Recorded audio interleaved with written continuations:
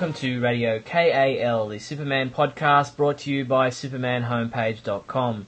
This is show number 56, released on August 26, 2009. My name is Steve Eunice, and joining me is Neil Bailey. G'day, Neil. Hey, Steve, how you doing? Yeah, I'm okay. How are you going there? Is summer cooling down for you yet?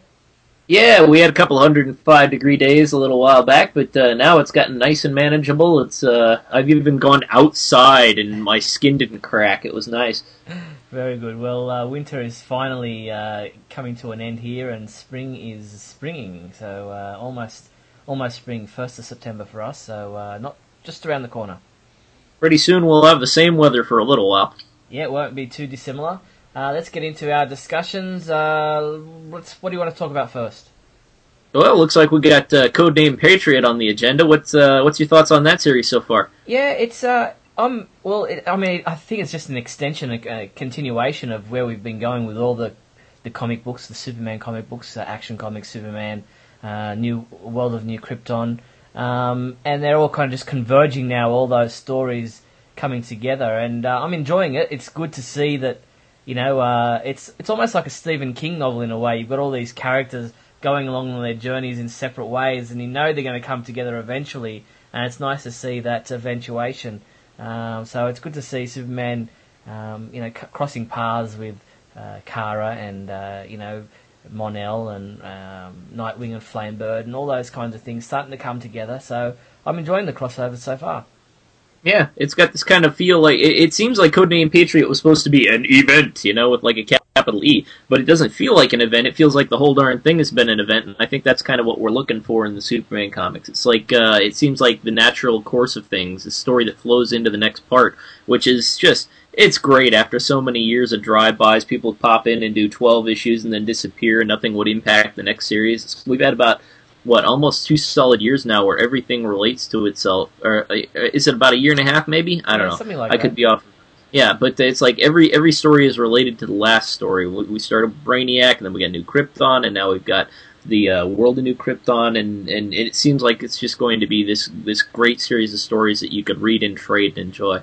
Yeah, it's I'm enjoying that it's all the connectivity that things aren't just thrown out the window like you said.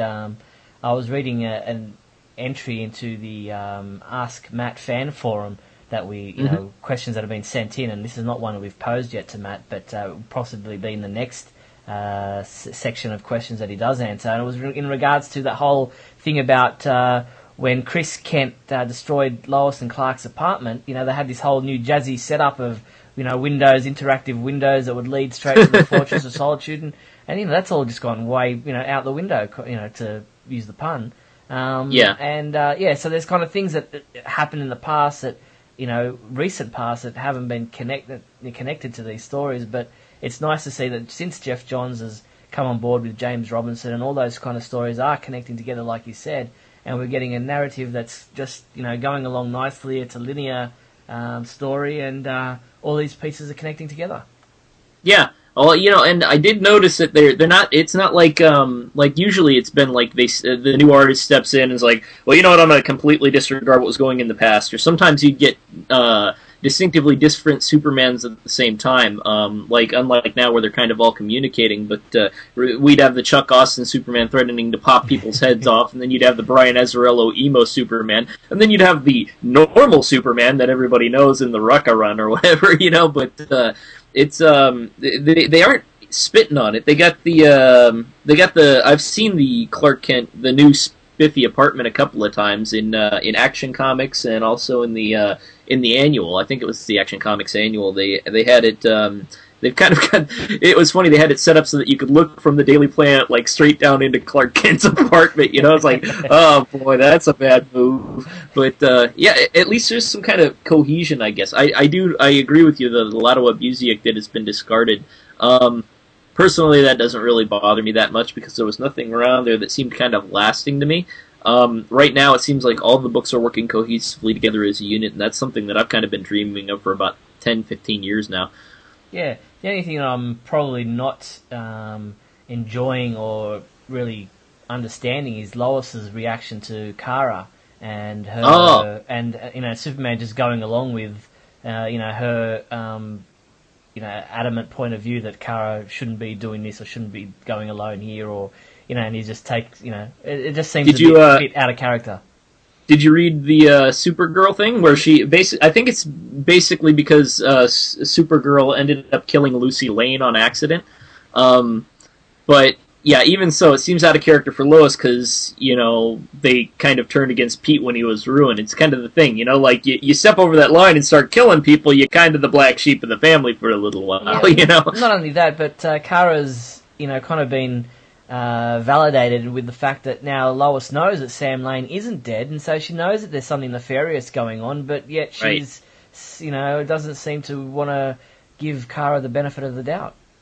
Yeah, and Kara is kind of evolving as a character in that respect, and it seems like Sterling's done a lot of work towards that. I'm hoping she'll have some big role to play in whatever happens towards the end of New Krypton, and it will potentially redeem her in Lois's eyes. But yeah, Lois has been kind of less of a focus, hasn't she? Except for in Action Comics, where she kind of takes care of Chris there for a little while. But interesting times ahead. Codename Patriot is going along nicely. And the numbering, the Shield numbering starting over again kind of irked me, but I guess they're doing that as each story has its own numbering sequence. Yeah, actually, I kind of like that. Before you'd have like errors and it would throw off the whole thing. Like I can remember when they did that. Oh gosh, I can't remember the name of it even. But they had the thing where they found the guy underground, and the numbers go wrong. So every time I'm reading the old back issues, it always gets messed up. But and they did it a couple of times, especially when Loeb took over, and they weren't really paying as much attention to or Braganza took over, and they weren't paying as much attention to the numbering. Yeah. It would just suddenly go wonky. But with each storyline, it kind of makes sense a little bit. Because then you can know, those 26 issues are going to cover this saga, and then this is going to cover this saga, and then they're kind of, But see, yeah, I'm with you. I kind of like the idea. It get a bit confusing. Like if, say, for instance, you've got a 2009 comic with a number 1, and then you've got another 2009 comic with a number 1. You're going to be going, okay, well, is this in? You're going to have to look at the dates more. The actual month that it came out in, which before you didn't really have to do that. Yeah, and with only 9 covers, if they do more than 9 stories, they're not even gonna be able to have that colored background. But I don't know. I think the trades will probably fix that. I hope. Before it was the numbering system helped so that because there were no trades necessarily for those long runs, and that was the only way you could get that protracted story. And now it's pretty guaranteed that all of these things are going to be traded up. Yeah, I'm going to be interested how they're going to continue this dual numbering with Adventure Comics. So did they just do it for the first issue? And put what I read, I don't know if it might have been on another site. I can't remember, but from what I was reading, Adventure Comics is going to do the first 6 issues, kind of establishing Connor, and then after that, it's going to join the numbering system. Yeah, I just meant that they had as a number 1, and then they had 514, whatever the numbering was, harkening back to the old Adventure Comics series, as if this was like the next issue, the continuation. Gotcha. Gotcha. Yeah, no, I didn't see that. I guess I didn't look close enough to the new issue. So they have the actual old numbers on the top. Yeah, with the number 1. Just let me open up the issue here on the computer, and I'll tell you what issue it was they put with it. Where are we? Here we go. Adventure Comics, and it was number 1, but they also had with it number 504. So, which is obviously the continuation. 503 was obviously where the original Adventure Comics series ended, and so they've got this as number 1, obviously meaning the new era, but also had a numbering of 504, which obviously means that it's obviously the next step in that old series. But I wonder if they're going to continue on. Will number 2 actually have a 505 numbering on it as well? So we'll wait and see. And to clarify for our FBI listeners, you mean the summary of that issue, right? Not an actual illegal digital copy, right? No, I meant our review. I was actually looking at a review. Barry Fryman, who reviewed Adventure Comics, actually noted down it was numbered 504 as well. So yeah, it wasn't. I don't have any digital copies on my computer. Of course. No. Anyone who would do that, would be guilty of some kind of evil internet piracy, and we can't ever condone or advocate any kind of I think that's your internet evil cousin, Lean Bailey. Yeah, and Lean Bailey is the one that always he's pirating all the time. I go over to his house and he's got the hook and he's like, "Ah, guess what I just got? I got a copy of Scanners, yar!" I have to put him back in the cage, and he keeps getting sued by the RAA and What can you or do? the RIAA. Rather, the Bloodstained. RAA is the RIAA is the RIAA in Lane's Earth 2 existence. So, all right, shoot me and stop me now. Okay, stop babbling now. Let's move on to the next topic. It's something that you want to talk about was the Black Lantern stories. Yeah, Black Lantern Superman. I know you haven't read it yet, but I just wanted to give it a shout out because James Robinson has had an on again, off again love hate relationship with me because he tells a great character tale, but he tends not to have too much story in there. And the Superman annual, and the Black Lantern Superman story tends to have a bit of a linear plot with those character touches, so it actually works, and it's been rocking my face pretty good. And just if you guys haven't read it, plug your ears for a minute. But it's got creepy Black Lantern Superman and Black Lantern Lois and Black Lantern Zor-El. And that's just stuff. You're sitting there like, oh, this can't go well. This can't. The whole event is really blowing me away, and the fact that they decided to let Superman feature prominently is important to me. Okay, cool. And so, do you think you need to read the other Black Lantern, like the main crossover or event of Black Lantern stories, to understand where Black Lantern Superman #1 is coming from, or can you read it as a standalone issue? Yeah, you kind of have to have a little bit of context, but that's nothing that Wikipedia can't provide in a few seconds. Basically, what you need to know, and Jeff Johns has said in interviews he wants it to be accessible to people who haven't been reading it, and it is. It's like if you jumped into Superman in 1991, you'd be like, why does Lex Luthor have red hair and that's long, and why is there a Superman clone running around, and what happened to Lex Luthor's brain, that kind of thing. But the reality is it's just a few questions away from understanding pretty much anything, and what you should judge it on is story quality. Mm-hmm. And the concept behind the Green Lantern's Blackest Night is that basically they're rings of all colors of the spectrum, and they all represent an emotion, which is pretty well, you can infer that reading Blackest Night #1. And that Black Lanterns are obviously dead guys who come back to life and want to kill everybody in order to make the universe at peace. It's pretty easy to infer. I think what you might need to read in order to better appreciate Blackest Night is not necessarily the Green Lantern books, but Infinite Crisis, because it brings back the Lois Lane and Kal-El from that series as established in modern continuity. So Okay, interesting. All right, well, what have you thought of the Wednesday Comics weekly series? I have yet to read it. I'm going to wait for it to be collected up. I previewed 2 of them. And I read them, and it seemed like something that was just a bit too slow-paced for me. It's the same reason why I stopped getting the newspaper and stopped reading Garfield and Dilbert, for that very reason. I mean, they're cool, but, you buy the collected trades and you have a much, much better experience, and it's very set in its limited scope. So, the art is great and well worth looking at, but it's something that I think I could wait for a trade for because there's no urgency to it. Yeah, I understand that. I tend to sometimes get my comics not necessarily weekly. I sometimes get them 2 or 3 weeks apart, and so having a couple of issues on hand does make it easier to read those stories because you remember what the last chapter was. So yeah, I mean, daily comic strips in a newspaper are all well and good, but weekly kind of stretches the time limit between them, especially when you've got 15 or something different stories to follow each week throughout the whole Wednesday Comics issue. Superman's kind of been a bit, hard to follow. It's not. You just look at Superman thinking, why is he not understanding the fact that these creatures are reading his mind? And he seems to be a bit slow on the uptake. But the Supergirl comic strip is a lot of fun, a bit silly, but it's intended that way, and it is quite a fun read. Others in the Wednesday Comics publication that have caught my eye, the Adam Strange strip is pretty good.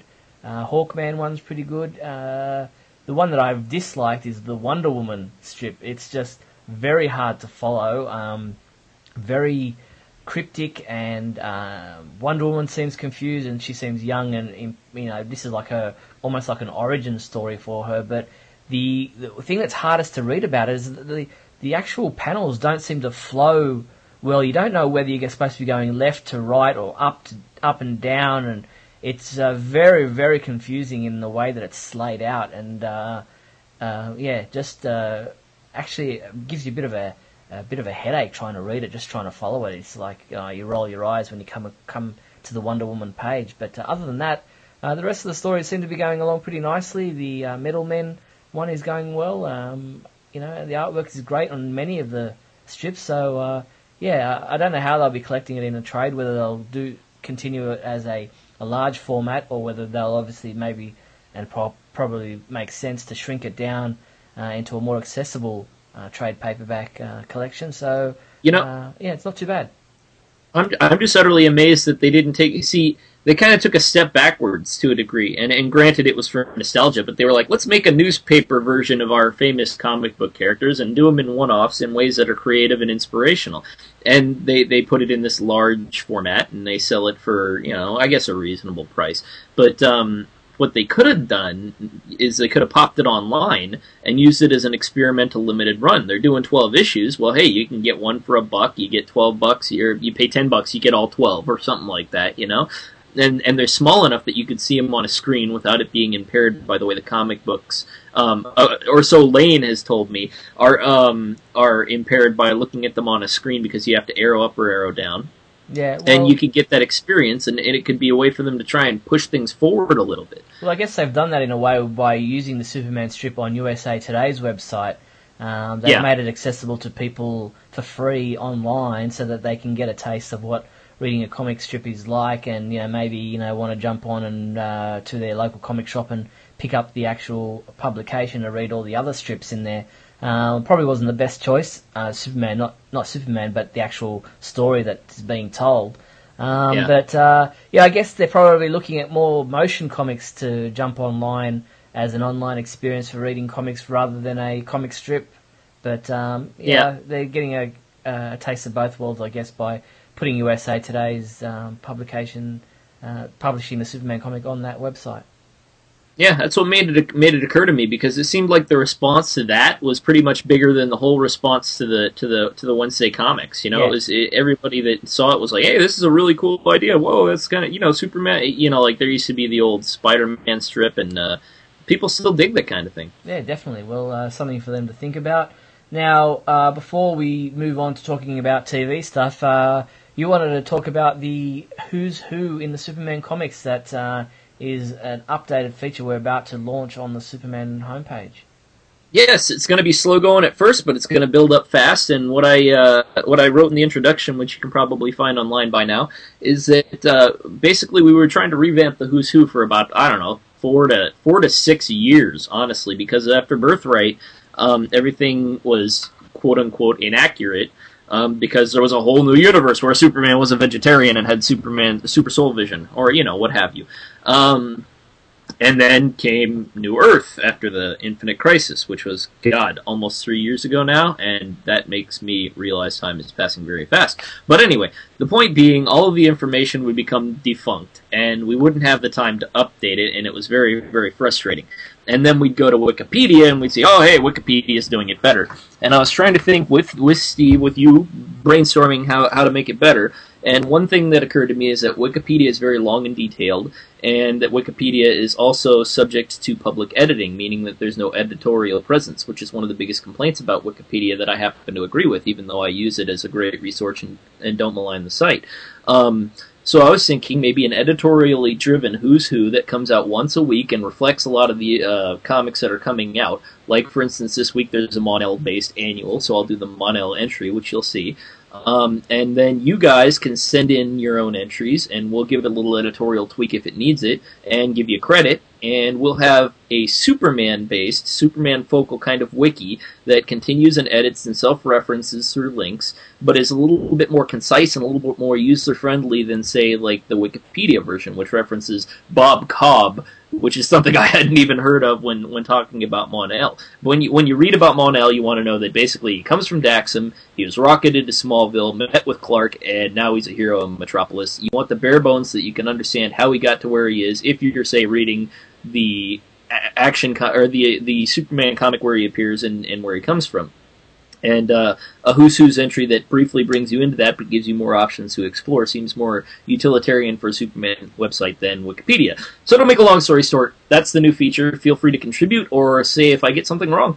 Yeah, definitely, and I think it will be a welcome update to the website. The Who's Who, not for lack of trying, has just sat there because we just didn't know whether or not things were going to be still in continuity, whether the story was a reference to previous Byrne era stuff. We didn't. It was very difficult to decide exactly what was going on. But now with Superman's Secret Origin about to be released, we're hoping that it will be a more concise and clear, avenue for the characters and their history. And Jeff Johns did a great thing with the Toyman and Brainiac, and it's we're hoping to be able to reference and catalogue the updates for those characters without giving you too much extraneous detail that you don't need to know about, but that you want to know. You see a character like Mirabai in the comics, and you want to know what's her story, where does she come from, what is her background, and that will give you a leg up into understanding where you are with the Superman comics that you're reading at the time without having to invest 20 years of history into finding out who that character was and where she came from or he came from. It's also helpful, I think, if we update it weekly as opposed to every once in a while in a great big chunk. Because weekly, we can say, okay, this month Mon-El was punched in the face by a midget, and we can add that to the Who's Who, and we could just add the events of each month as they come out, as long as it fits into the more general description. Yeah, and the existing Who's Who will remain on the website in an archived position for people who want to know, say, who was a certain character. Doesn't really necessarily show up in Superman comics. I mean, we from time to time pick up old issues or back issues in a sales bin, and you want to know, who was Seratak. And obviously Seratak doesn't exist in our comics at the moment. God knows if he'll ever come back, but you'll want to maybe find out who that character was, and those Who's Who profiles will remain there on the website. But the current way that we'll be doing the Who's Who will be about the current comics and those characters and where they come from. And there is a section for the previous history, and my goal is to take the old Who's Who and incorporate as much of it as I can, unless it's just completely unrelated. Yeah, definitely. All right, well, let's move into the TV discussions, and Smallville Season 9 is just around the corner. September 25th, remember it's a Friday now, is the Season 9 premiere date for our US listeners on the CW, and CW released a Smallville promo, which was very similar in context to what was released at the San Diego Comic-Con, showed much of the similar footage. And what did you think of that promotional video? I actually thought it was pretty cool looking. It was, they were talking about how it was going to be an optimistic season, and I'm like, oh no, but Metallo's looking pretty cool. The Wonder Twins having the skate punk is just hilarious for anybody who's been reading my reviews, because I keep making the joke about how they're going to bring a hip skateboarding kid to the show to make it all 90s. But Poochie has come to Smallville if you're a Simpsons follower. But it's making me optimistic. I have hope. I always go in with hope, and it's the first season that I'm going to do without notes, so maybe I can enjoy it a little more without paying a little bit of attention to all the details. We shall see. Mm-hmm. And Caleb Blue seems to be doing a very good Zod in that promo video. For a second there, I actually thought it might have been Terrence Stamp's voice, but I was surprised. I didn't think they were going to go that route, because like when you listen to when you watch the Lex episode, he's just talking in normal English, and you wouldn't imagine they'd have British people on Krypton, but he was just, Neil, and I was like, what? I almost wet my pants a little bit. Yeah, but he seems like a very intense kind of character, and it'll be interesting to see how they do that whole Major Zod thing before he becomes General Zod, and flashbacks to Krypton, and whether or not that will work. But he seems to be cast well in the role, and we've also as long as it's not emo Doomsday. Yeah, well, we've also got Roulette coming, and I just saw that who they've cast in that position, and as you said, you got Metallo and they're not actually the Wonder Twins, but Twyla and Tanner are the characters' names. Seem to be, a kind of a throwback to the Wonder Twins or an homage to the Wonder Twins. But I'm surprised because didn't they already do the Wonder Twins in that? I think it was the second season or second episode of season 6 or whatever. I can't remember, but like they had Lex's little evil Justice League that he sends to Tess Clark, and they've got the two bald albino guys who put their fists together and it makes the You remember that? Yeah, I do vaguely. Yeah, it was like, and they were like, yeah, this is Smallville's answer to the Wonder Twins, like Red Kryptonite was supposed to be their answer to Bizarro, and then they do Bizarro like 3 years later. But yeah, well, and same with Supergirl. Remember, we had a girl show up that was Kara, and then ended up being just a dead girl brought back. Yeah, same with Zod. I mean, it's like Zod. They played the concept out. Now they're going to try and come back to it because they're kind of literally out of mythos, and it's the Superman mythos. It's so huge, Well, that's the thing. They're trying to bring so much into it before he is actually Superman that it's kind of they can play with it as they wish, I guess. But they're not really the Wonder Twins. They're not even twins at all. One's 19, one's 18, so they're a year apart. But it's obviously, like I said, paying tribute to those characters in a way. So we'll see. Yeah. Wait and see how they turn out, and we'll wait and see what the trench coat costume for Clark is. How long that sticks around and why he chose to go with those colours and that scheme. He needs guns. Lots of guns. So, it will be interesting to see what they do with Season 9 of Smallville. And, it is looking promising. There are a lot of advancements and, it's always interesting to see where they go. Let's just hope that they don't disappoint. Yeah, I think that there's a pretty good chance that, given that they have got pretty much one more season, I guess, based on ratings, they're probably going to try either pull out all the stops or stick with the status quo. Who knows?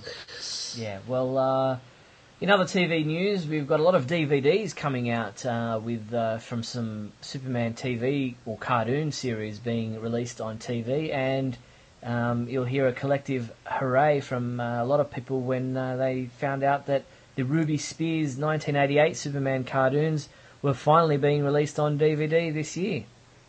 Now, this is one that a lot of people are very, very excited about it. I have not seen these ones. The ones that I kind of grew up with were the ones with the dark side. The kind of one. Was that 87? Oh, okay. You're talking about the earlier Justice League, or are you talking about like 1987, I think it was. Okay, yeah. Or 1986. The 1988 Superman Ruby Spears cartoons were very much the Byrne era of Superman comics. Lex Luthor was a businessman, no longer a crazed scientist, and it had a very mature animation about it in regards to the style of drawing, and had some great segments, looking back at Superman's origin, and the whole family album thing. So it was a series that I caught on with late from repeat showings on TV, and have most of them on old VHS recordings. But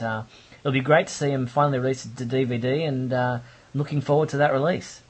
Yeah, I'm surprised because I hadn't heard very much about this. I probably confused it with other series that had come out, but I haven't heard very much about it at all until recently. And people are like, no, this is like the holy grail of Superman cartoons next to Justice League. And I'm like, oh, really? Yeah, okay. So that's pretty cool. And talking about Justice League and Superman the Animated Series, both of those are being released in complete sets on DVD. That's the complete run of the Superman the Animated Series from the 2000s. And the Justice League and Justice League Unlimited series released in one box set of all those episodes together in one collection. So, if you hadn't picked up the season box sets, this is the way to go because, you can get the whole lot in one go. Yeah, that'll be nice. I can't wait. I just started watching the Superman animated series because I had my little cousins over, and you forget just how well it encapsulates the essence of Superman and sets it so that kids can enjoy it and gives adults a good explanation too. Because their father was like, "Oh, hey, this is actually I understand this, and I'm usually not someone to even look at a comic book movie." And I'm like, "Hey, okay." Yeah, no, cool. The Superman the Animated Series was fantastic. It brought back memories of the Fleischer cartoons, which some of are some of the best Superman cartoons you'll ever get to see in regards to the animation and the lighting and even the stories are very simplified, but they're so stylized that they're just fantastic. Where the Super Friends cartoons animation was quite stilted and nowhere near as graceful as the Fleischer cartoons were, and they were 30 years apart. So the Superman the Animated Series, a great series. Really loved them when they were released in from 2000 onwards. So it's a great collection to get now that they're coming out in a complete series pack. So look for that later. I think it's in November. Both the Justice League and the Superman Animated Series complete collections are out in November. So look for those at all good and bad DVD stores. All right. Well, movie news. Rumour and speculation were going around that James McTeague, who I didn't realise is an Australian director, but he was rumoured to be, someone that they were looking at to direct a future Superman movie, and the Wachowski brothers were supposedly producers. But James McTeague kind of flamed those rumours a little bit when asked about his involvement in a new Superman movie. He kind of didn't say yes or no, but also then gave his opinion to Splash TV, MTV Splash page, in regards to what he would do in his opinion on Superman, and it's kind of flamed those rumours a little bit. And I'm not sure. I never heard of James McTeague until these rumours started coming around. Yeah, I hadn't heard of him either. Is he? Does it seem like it's something that might happen, or is it just more like what Mark Miller did, where he's like, "Yes, I've already signed, and we have 3 actors," like where he's kind of playing it up so that the studio will buy it? Hard to know, really, because I just saw a second MTV Splash page segment of that interview with him released just today as we're recording this. So it'll be a few days or a couple of days since this is being released on the website. And he's talking again about, making Superman darker, which is kind of poo-pooed my idea of him, being involved, because I don't think that, it's not the way to go for Superman. Why does everybody say that? I don't know. I just don't get it. But it frustrates the hell out of me. And to hear that somebody who's supposedly rumoured to be involved towing that same crappy line just... It's brainless. It's like, every time you watch the Kevin Smith documentary, he's like, Superman, he's a killer. It's like, no. I don't get it. It's like, as great as The Dark Knight was, I kind of wish it didn't happen for Superman because of the fact that everyone seems to think that, The Dark Knight was the best way, that's the way to go, and that's what you got to do for superhero movies from now on. And yes, it's good for Batman, but Superman is not Batman. You can make Superman angry. There's nothing wrong with making Superman angry. Lots of things will make him pretty hacked off. But the idea is that he starts from a place of innocence, not a place of bitterness. His catharsis is that his planet is dead, not that his parents are dead. I mean, even though his parents dying were influential, he does things because it's the right thing to do. Batman does it because it needs to be done. Even that whole thing about his planet being dead, he didn't know this until he was... a lot in his young teenage years. He grew up thinking he was a normal kid in Smallville. He didn't. He's a happy guy. He had a normal teenage and a normal childhood, and it wasn't until his things started happening that he realized he was a bit different. That the whole story came out. But he's not crying over the fact that Krypton died and Krypton had exploded and that his parents are dead. Yes, of course, it's a huge thing in his life when he does find out. But he's grown up as a well-adjusted young adult, and that's the whole reason that Superman is the way he is because he grew up with such a great upbringing that he knows that he has to use his powers for the right reasons. Yeah, it's so fundamentally, it's even people who have never really been into the comics. You ask them. I talk to them at cons when I go to varying cons, and they're like, "So you think you need to see a darker Superman?" I've never had someone come up to me and say, "Hey man, you know what Superman needs? He needs to be darker. He needs to be more angry. He needs to be like Batman." It's just this weird left field thinking, and it seems to come up with every director or writer or someone who gets close to a shot at Superman's script. It's just because they don't understand. It's an easy way out. It's like, you make Superman, you get somebody to kill somebody that's close to Superman, he gets angry and he wants to get revenge. It's that whole anti-hero thing that they want to try to do. The Punisher idea, the Batman idea. It's just it's not Superman. Yeah. Get over it. It's do Superman the way he's supposed to be done, or don't do him at all. Yeah, I'm with you. All right. Well, that's you can obviously tell that it gets. Yeah, it gets us fired. Well, I started it. I was like, I mean, it gets, especially when you spend all day kind of immersed in Superman with the Superman website, and you know that there's nobody out there that's like, hey, let's just make him darker. It just seems so self-evident. It's far from me to say that I understand Superman or that the way I think Superman is the right way. Everyone's got their own version of Superman in their mind. Your idea of Superman is, they're probably similar to mine, but it's still different. Everyone's got a different idea of what Superman is and how he should be done. So it's far from me to say that, my idea of Superman is the right way and, that somebody else's idea is the wrong way. But when you spend, 7 days a week, 24 hours a day on Superman, you kind of get an idea of what the overall fandom wants for Superman. I'm not saying that everybody's the same. I mean, look at Smallville, look at Superman Returns. It's split the fandom down the middle, and there's a lot of opposing points of view. But a dark Superman is not what Superman is about, and I think 90% of people would agree with that. Well, and even Smallville has managed to stay mostly positive. I mean, it only becomes mildly negative in a lot of respects, and it's usually oriented around Superman being driven to kill, or Superman having premarital sex, or Superman doing things that are way out of character, like taking drugs and going to Metropolis for an entire summer, But even those, comparatively, are usually when he's in an altered frame of mind, or when he can't help himself as much as he could. Yep. And just to make him arbitrarily into a tough guy is kind of like making, I don't know, I guess it's making the job.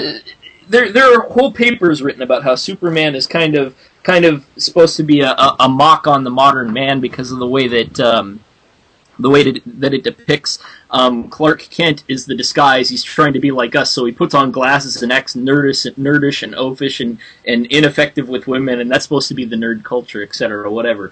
Who cares? But the point being, he's not like that in terms of like what he becomes, who he is, what he means to everybody. I just the Smallville thing has been an attempt to take that nerdy guy and turn him into the coolness that Superman is, and they do it in dark ways sometimes, so it only works half the time. If you were to make Clark Kent a rough and tough kind of guy who can take out anybody, and if you make Superman someone who kills, or someone who basically uses all force necessary to destroy people, uses that Batman "I don't have to save you" attitude, and then throws him off the train and the train explodes, it's just not going to be Superman. It may make a lot of money, I won't deny that, because people paid, a couple $100 million to see Transformers, but that doesn't mean that it's necessarily the right direction. Yeah, exactly. All right, well, moving on to movie discussions that are of a more smaller screen variety. Superman, Batman, Public Enemies is not too far away, and from all the new interviews and imagery that we've seen, it still promises to be a great version of that story by Jeff Loeb and Ed McGuinness. Yeah, I can't wait to see it, actually. It's the first one in a while since Doomsday that I've been like, yeah, I'm going to get that right when it comes out. Yeah, definitely. Well, that's not too far away, and we're hoping to get some interviews with some of the voice cast, so stay tuned for more interviews with Superman, Batman, Public Enemies, members of the cast there. So the only other thing I wanted to touch on before we move on to the big question segment of the show is the Siegel and DC Comics court battle over the rights to Superman. In recent times, the judge awarded the Siegels with the rights to Action Comics number 4, which has a lot more of the Superman origin story than Action Comics number 1 did, and it's interesting times ahead.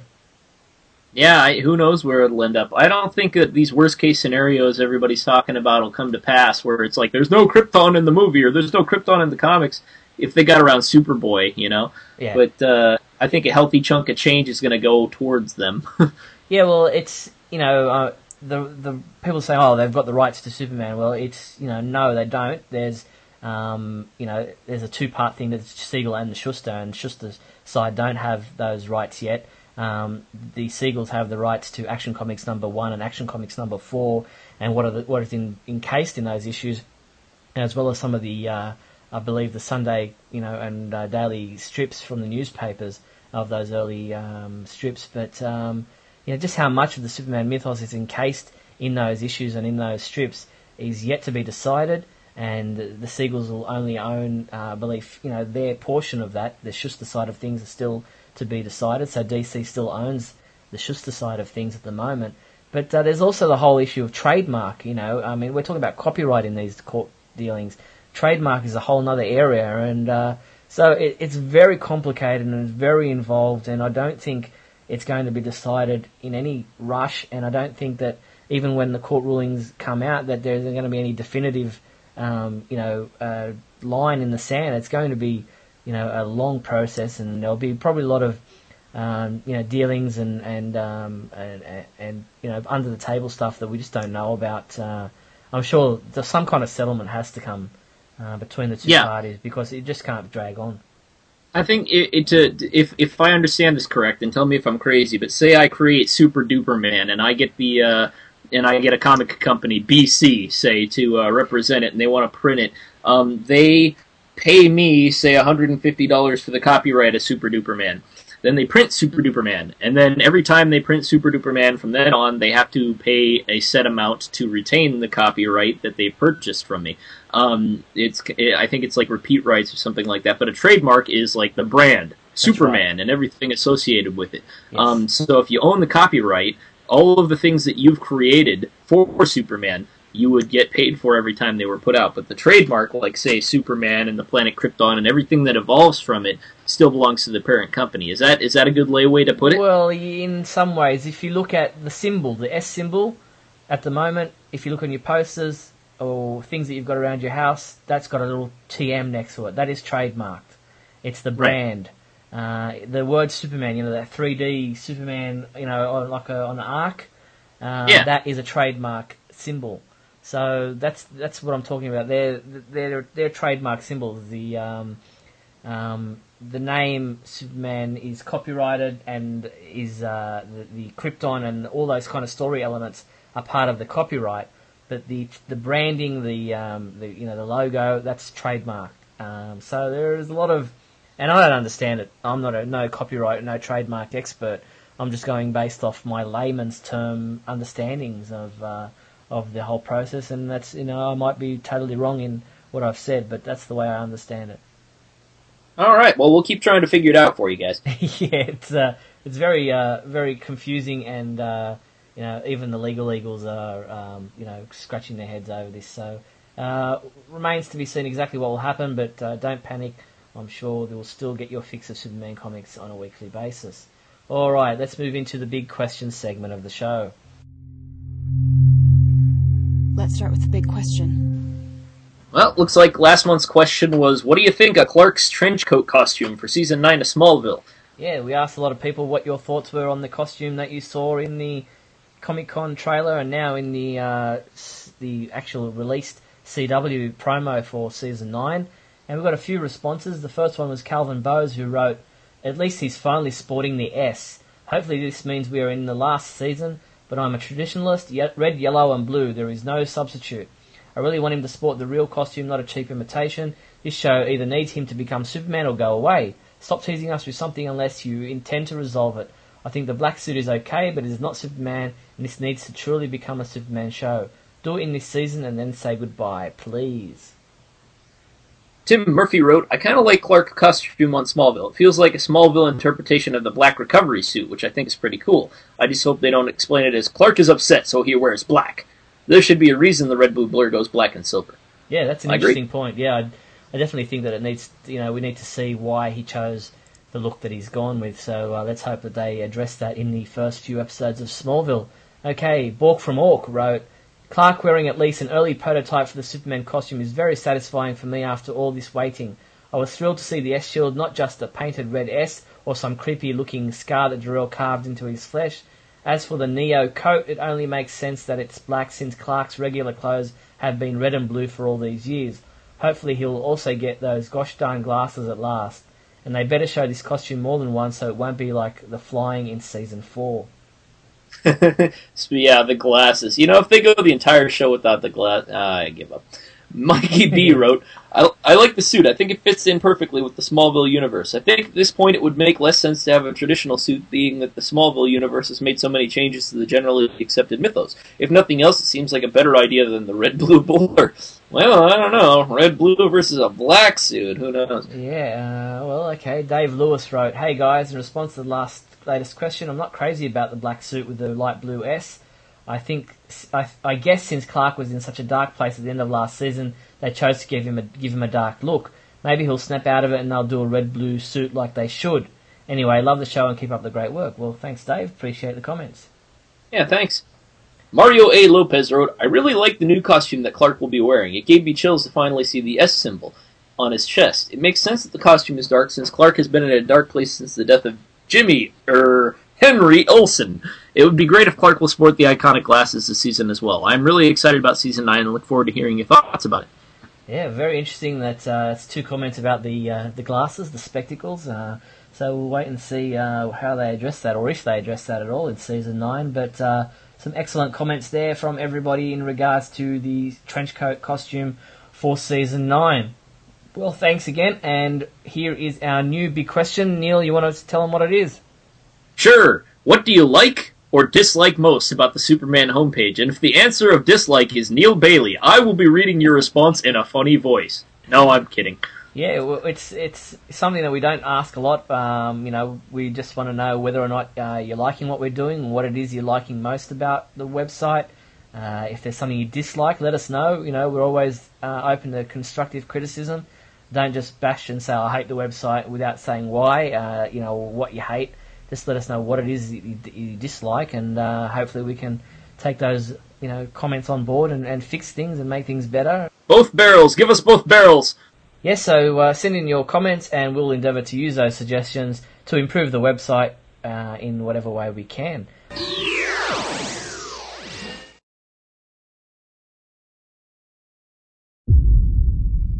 The Resistance needs a morale boost. We can't just pretend it never happened. Well, maybe I don't want to think about it right now.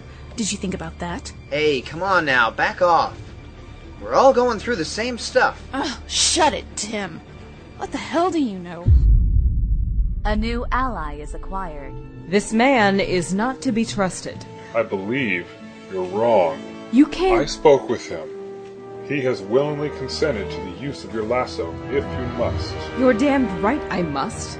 I have nothing to hide. Cracks begin to show in Zod's armor. Is this what you signed up for? Is this what you wanted? Your creations being used to kill people, to subjugate free will, to silence dissenting voices. All shall kneel before Zod. And Luthor rallies the troops. My friends, I come before you today not as your leader, but as your brother, in spirit, in arms, in blood. We have struck many heavy blows to the despot Zod. We have evaded his thug Martian and disabled his toy cyborg. We have struck him in the heart of his own palace. X-Tempest sprints towards the finish in Superman, The Last Son of Krypton, issue 56, on August 26, 2009, only at pendantaudio.com.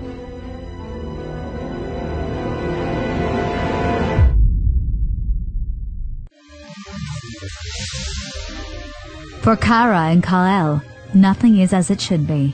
So let me get this straight. Zod won. We're in a world where Zod won. This planet never had a chance. So you agree that Zod's influence on this world must come to an end? It should never have happened in the first place. Alliances are formed. Why have you come to me? To tell you that we have found Kal-El and Kara Zor-El. And they will fight with you? Yes. Will you? And broken. The Resistance. Tell me about it. The Resistance? The Resistance, Selina Kyle! And Zod prepares to crush his opponents once and for all.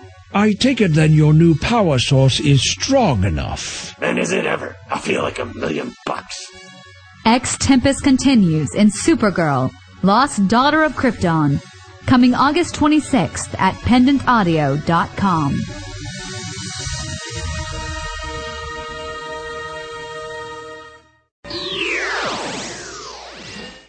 Bailey's Bookshelf time. Now here we are again with Michael Bailey, who is reviewing another trade paperback.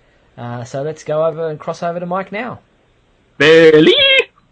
Welcome back to Bailey's Bookshelf, the monthly feature here on Radio KAL, where I walk over to the bookcase, pick out a Superman trade or hardcover, and give you a little 5-minute lesson on it. This month I chose one of the weirder books in my collection. Superman, They Saved Luthor's Brain. Yeah, I had to say it like that. Came out in February of 2000, just in time for Luthor to be elected president. This is an odd collection, mainly because it is a mixtape of a trade, or I guess playlist would be the modern equivalent of that term, because instead of reprinting a storyline, or just like a chunk of a series, this book presents a series of stories that explain how Lex Luthor went from billionaire secret villain to posing as his own son in a cloned body.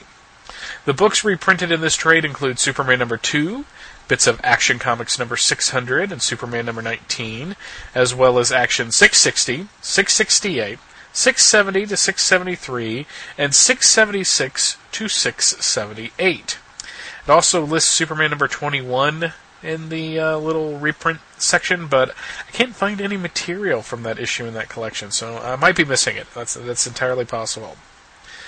In this trade, you will read how Lex Luthor obtained his kryptonite ring, how that ring wound up not only costing him his hand, but his life as well, how Lex was on the road to death, and how he was reborn as his own son in that previously mentioned clone body. Between these chapters, there are little text pieces that give you some insights into Lex's thoughts, and sometimes his feelings on Superman. I really like this trade, mainly because I found the concept of Luthor having a clone made, and then having his brain put in that clone, like 16 different kinds of awesome. There's a certain creepy element to that, too, because it basically made Lex Luthor immortal, so long as his brain would hold out. And from 1992 to 1994, this was the Lex Luthor that was walking around the Superman books. He was a young, good-looking kid, and had a head full of flowing red hair. That was very important to him, by the way. He was also Australian. And I have to wonder if that had anything to do with the fact that Luthor wanted Australia as a prize in Superman 2, and that's why they had Lex concoct had the kid with Gretchen Kelly, and then that kid was raised by a family in Australia, which really and truly kind of mirrors Superman in a way, born one place, raised in another, even though this was a fictitious background. In any case, this Luthor is part of my favorite eras in Superman history, and I fully admit that this is a very, very biased opinion. I do remember wondering at the time when all of this was coming out what the creative people involved were thinking of when they conceived of this story.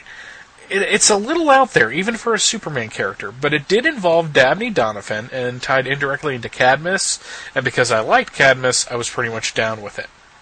The cover to this collection is made up to look like a horror movie poster from the 50s, complete with Lois and Jimmy looking on in shock and horror. And between that and the great title for this trade, this is one book I can definitely recommend if you want to experience or re-experience the stories that revealed how they saved Luthor's brain.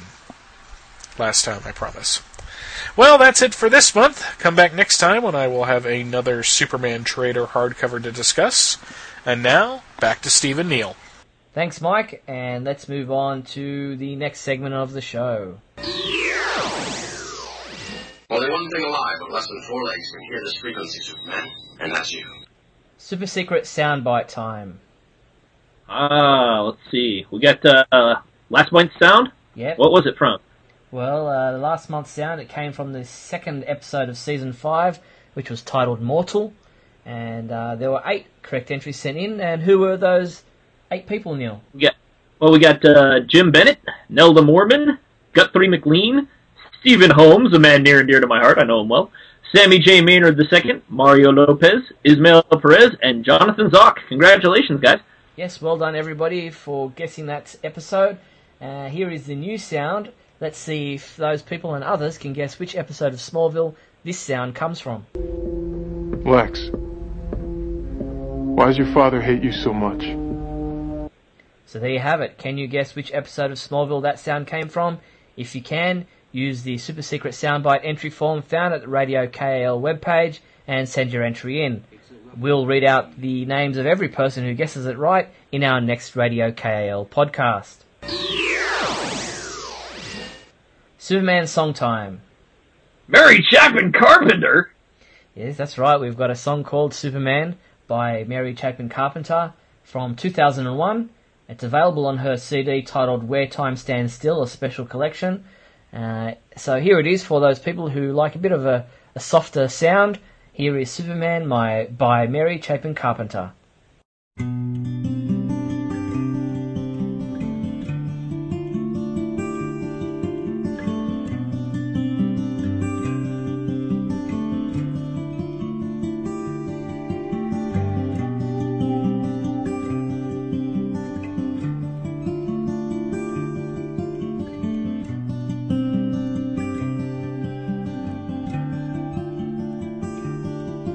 Well, the night is ending everywhere. Dim the lights, put up the chairs.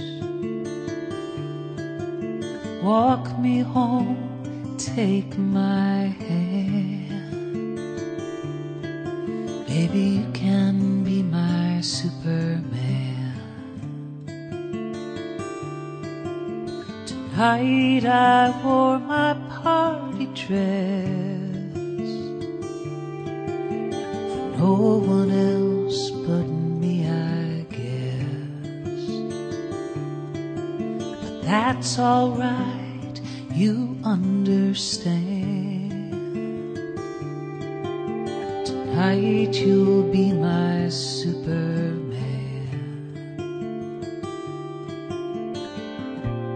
No confessions now or later. Hold me 'cause you can. Tonight love is not a traitor, but a friend.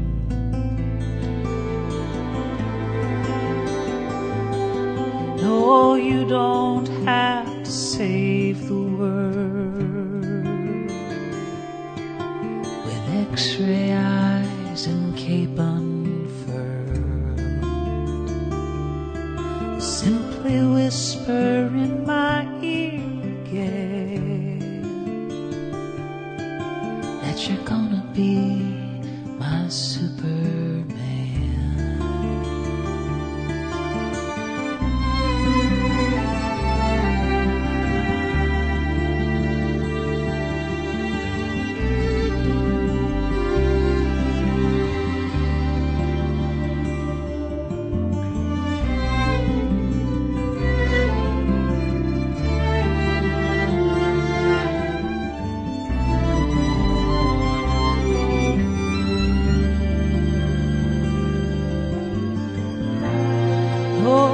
Confessions now or later. Hold me 'cause you can. Tonight love is not a traitor, but a friend.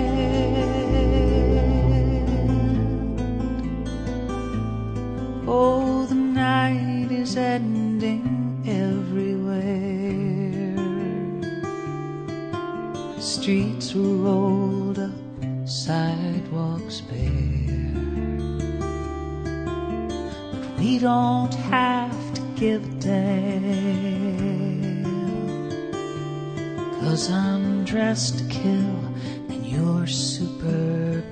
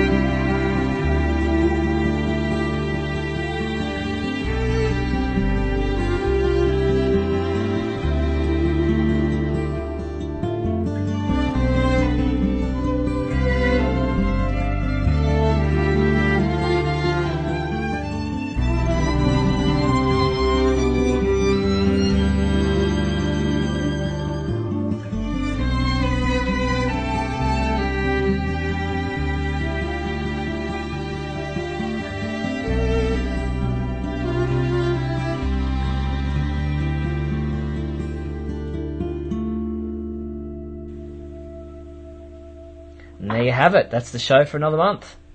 Oh my gosh, that went fast. Actually, that took a long time, but it still went fast. So there you have it.